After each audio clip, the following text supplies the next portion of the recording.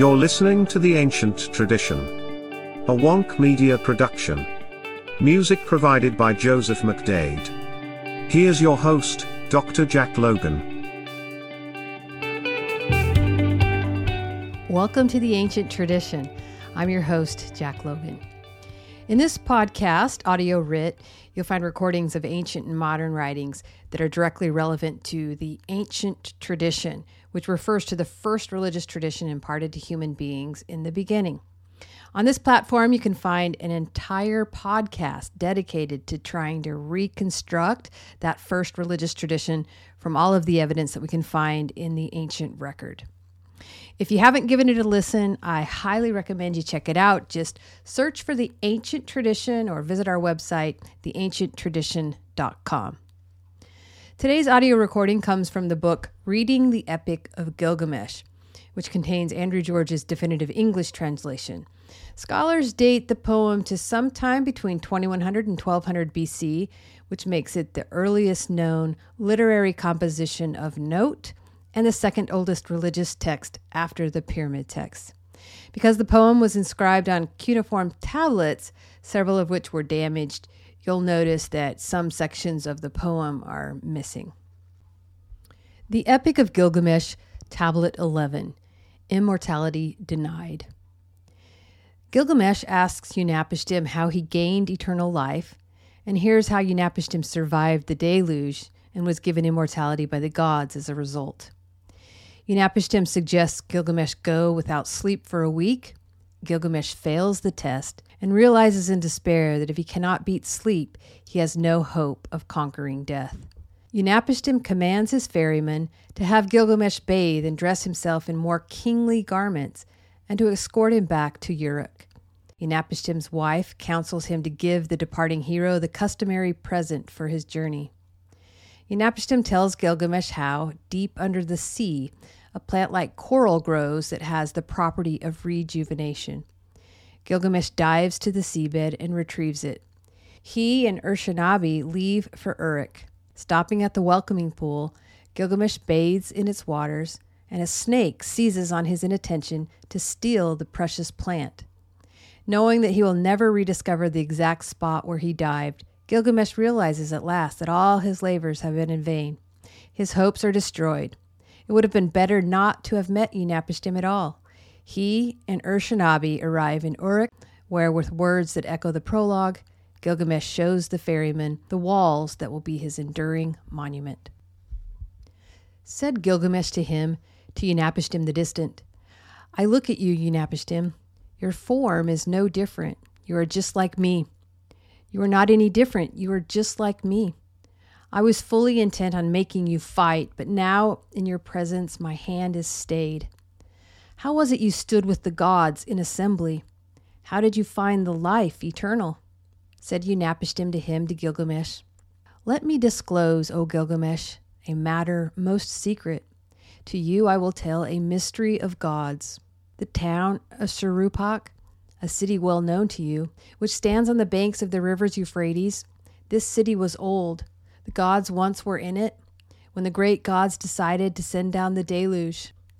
Their father Anu swore an oath, and their counselor, the hero Enlil, their chamberlain, the god Ninurta, their sheriff, the god Ennugi.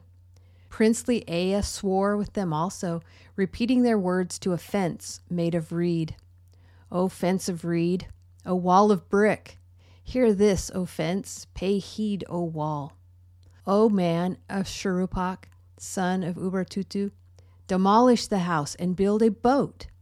Abandon wealth and seek survival. Spurn property, save life. Take on board the boat all living things seed. The boat you will build, her dimensions all shall be equal. Her length and breadth shall be the same. Cover her with a roof like the ocean below. I understood and spoke to Ea, my master. I obey, O master, what thus you told me. I understood, and I shall do it. But how do I answer my city, the crowd, and the elders?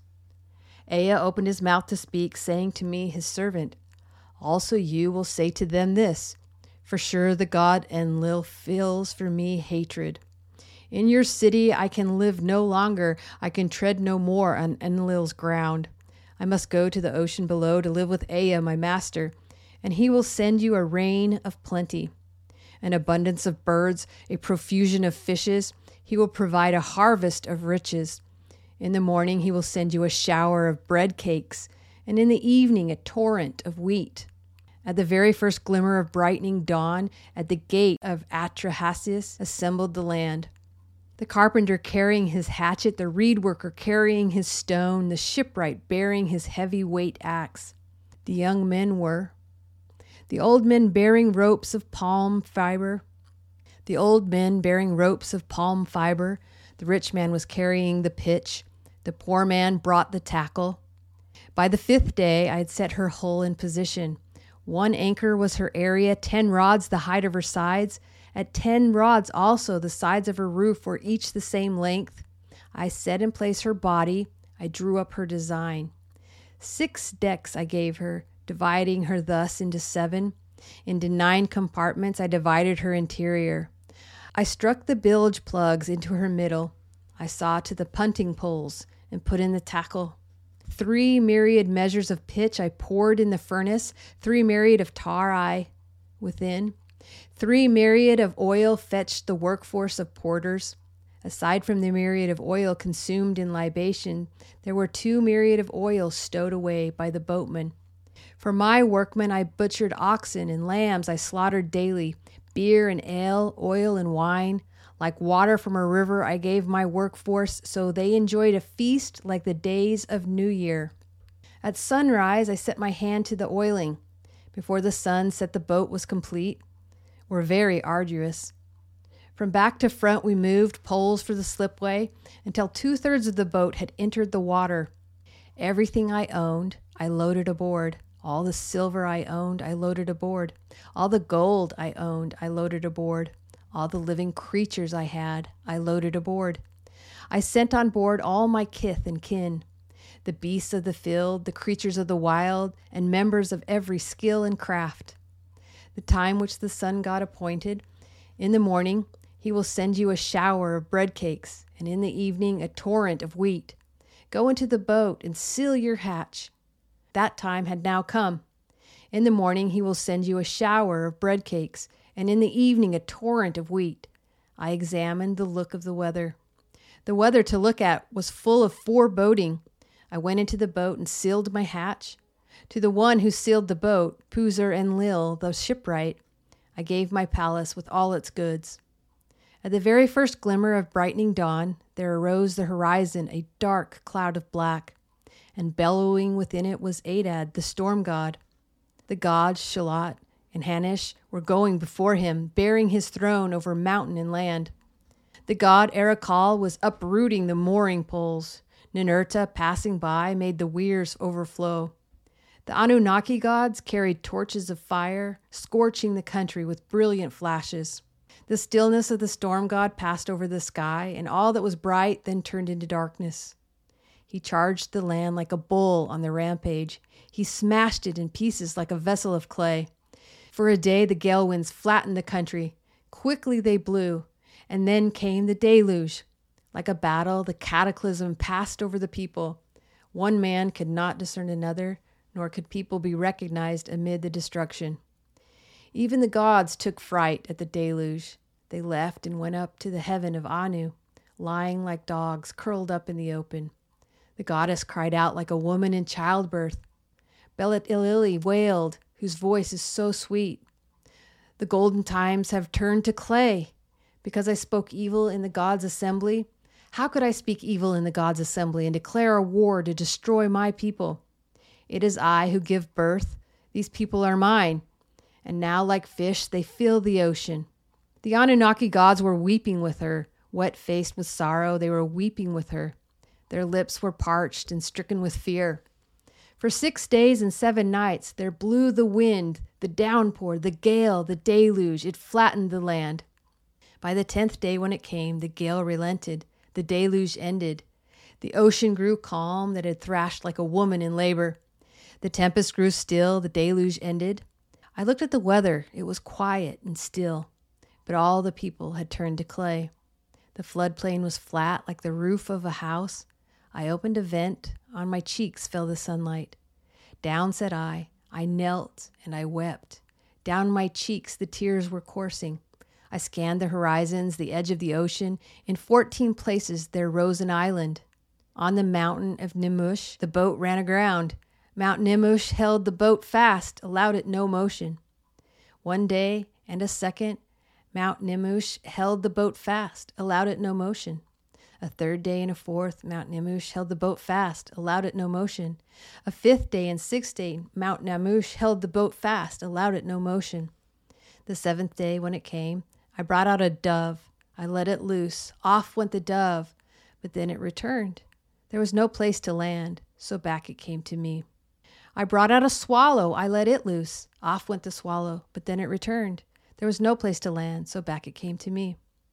I brought out a raven. I let it loose. Off went the raven. It saw the waters receding, finding food, bowing and bobbing.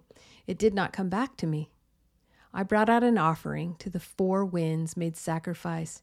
Incense I placed on the peak of the mountain. 7 flasks and 7 I set in position. Reed, cedar, and myrtle I piled beneath them. The gods did smell the savor. The gods did smell the savor sweet. The gods gathered like flies around the man making sacrifice. Then at once Belit Ili arrived. She lifted the flies of lapis lazuli that Anu had made for their courtship. O gods, let these great beads in this necklace of mine make me remember these days and never forget them. All the gods shall come to the incense, but to the incense let Enlil not come, because he lacked counsel and brought on the deluge and delivered my people into destruction. Then at once Enlil arrived. He saw the boat. He was seized with anger, filled with rage at the divine Igigi. From where escaped this living being? No man was meant to survive the destruction. Ninurta opened his mouth to speak, saying to the hero Enlil, "Who, if not Ea, could cause such a thing? Ea alone knows how all things are done." Ea opened his mouth to speak, saying to the hero Enlil, "You, the sage of the gods, the hero, how could you lack counsel and bring on the deluge? On him who transgresses, inflict his crime. On him who does wrong, inflict his wrongdoing. Slack off, lest it snap. Pull tight, lest it slacken. Instead of your causing the deluge, a lion could have risen and diminished the people.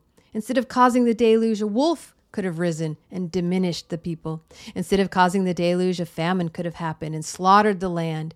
Instead of your causing the deluge, the plague god could have risen and slaughtered the land. It was not I disclosed the great God's secret. Atrahasis I let see a vision, and thus he learned our secret, and now decide what to do with him."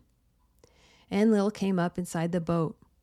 He took hold of my hand and brought me on board. He brought aboard my wife and made her kneel at my side. He touched our foreheads, standing between us to bless us. In the past, Unapishtim was a mortal man, but now he and his wife shall become like us gods. Unapishtim shall dwell far away where the rivers flow forth. So far away they took me and settled me where the rivers flow forth.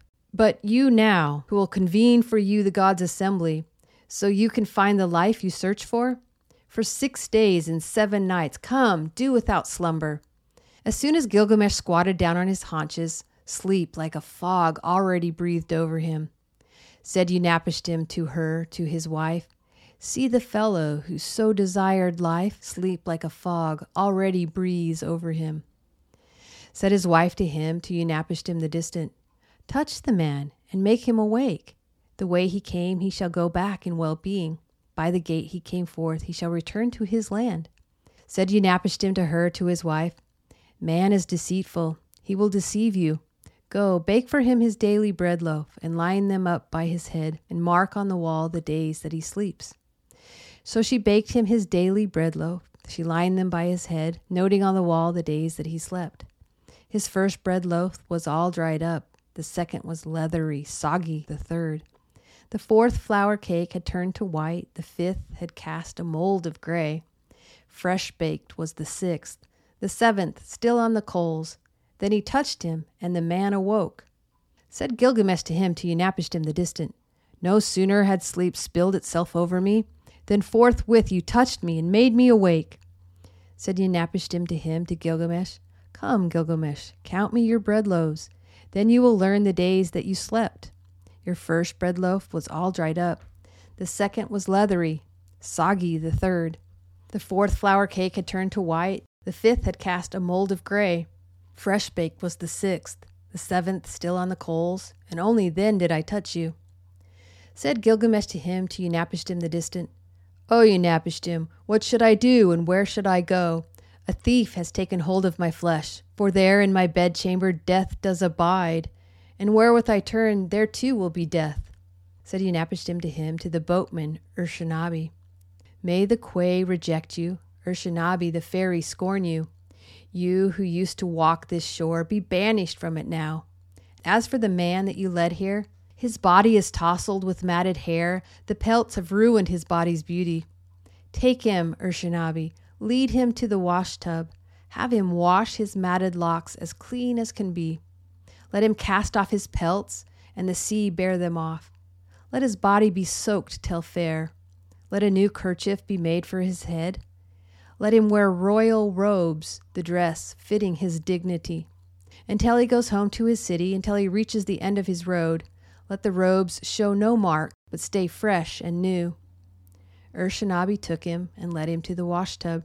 He washed his matted locks as clean as could be. He cast off his pelts, and the sea bore them off. His body was soaked till fair. He made him a new kerchief for his head. He wore royal robes, the dress fitting his dignity. Until he goes home to his city, until he reaches the end of his road, let the robes show no mark, but stay fresh and new.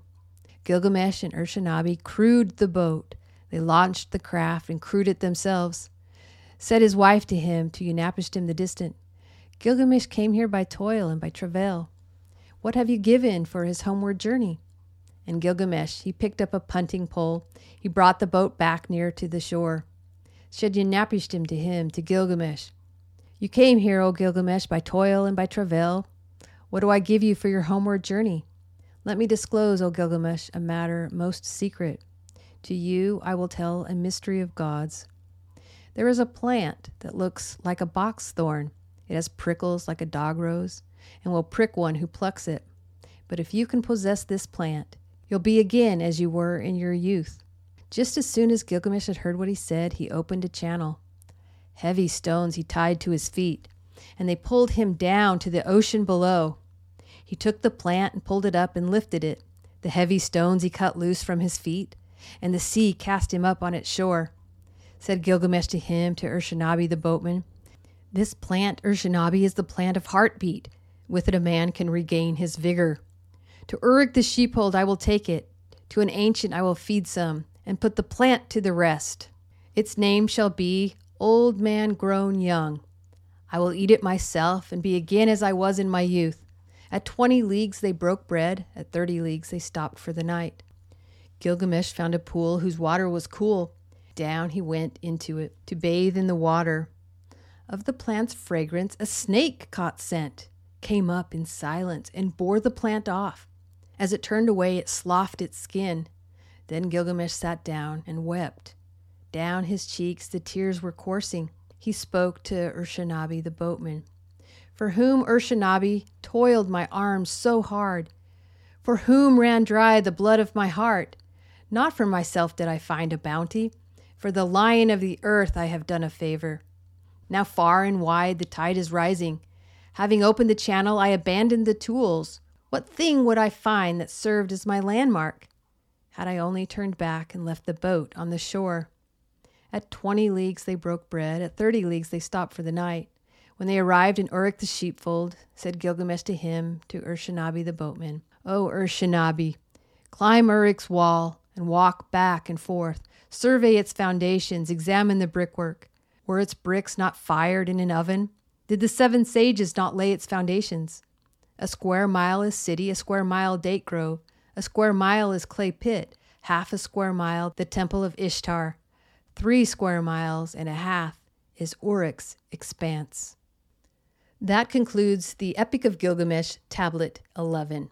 I hope you enjoyed this audio recording. The Epic of Gilgamesh is one of the world's oldest religious texts, and it plays a very important role in our sister podcast, where we dive into comparative religion and share with you the amazing, even mind-boggling parallels between religious traditions. I highly recommend checking it out. Just search for the Ancient Tradition podcast. That wraps up this edition of Audio Rip. Remember, in the words of William Shakespeare, knowledge is the wing wherewith we fly to heaven. I'm Jack Logan. You've been listening to The Ancient Tradition, a Wonk Media production.